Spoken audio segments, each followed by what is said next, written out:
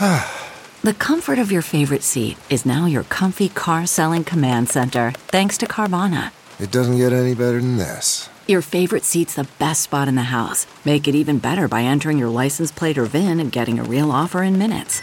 There really is no place like home. And speaking of home, Carvana will pick up your car from yours after you finalize your offer. Visit Carvana.com or download the app and sell your car from your comfy place.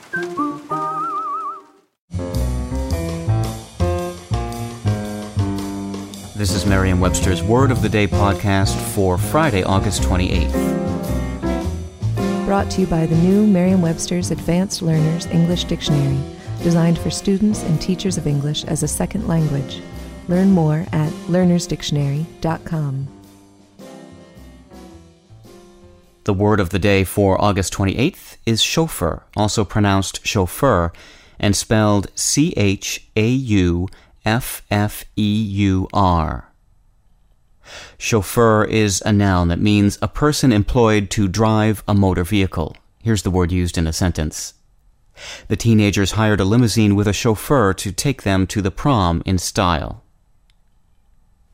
Here's a hot tip about the origins of today's word. The first chauffeurs were people employed to stoke a steam engine and keep it running.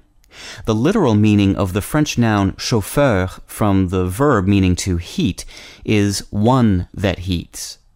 In the early days of automobiles, French speakers extended the word to those who drove the horseless carriage, and it eventually developed an extended sense specifically for someone hired to drive other people.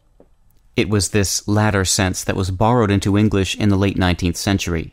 Incidentally, the French word chauffeur derives from the same Anglo-French word that gave English speakers the verb chafe, and ultimately can be traced back to the Latin verb calēre, which means to be warm.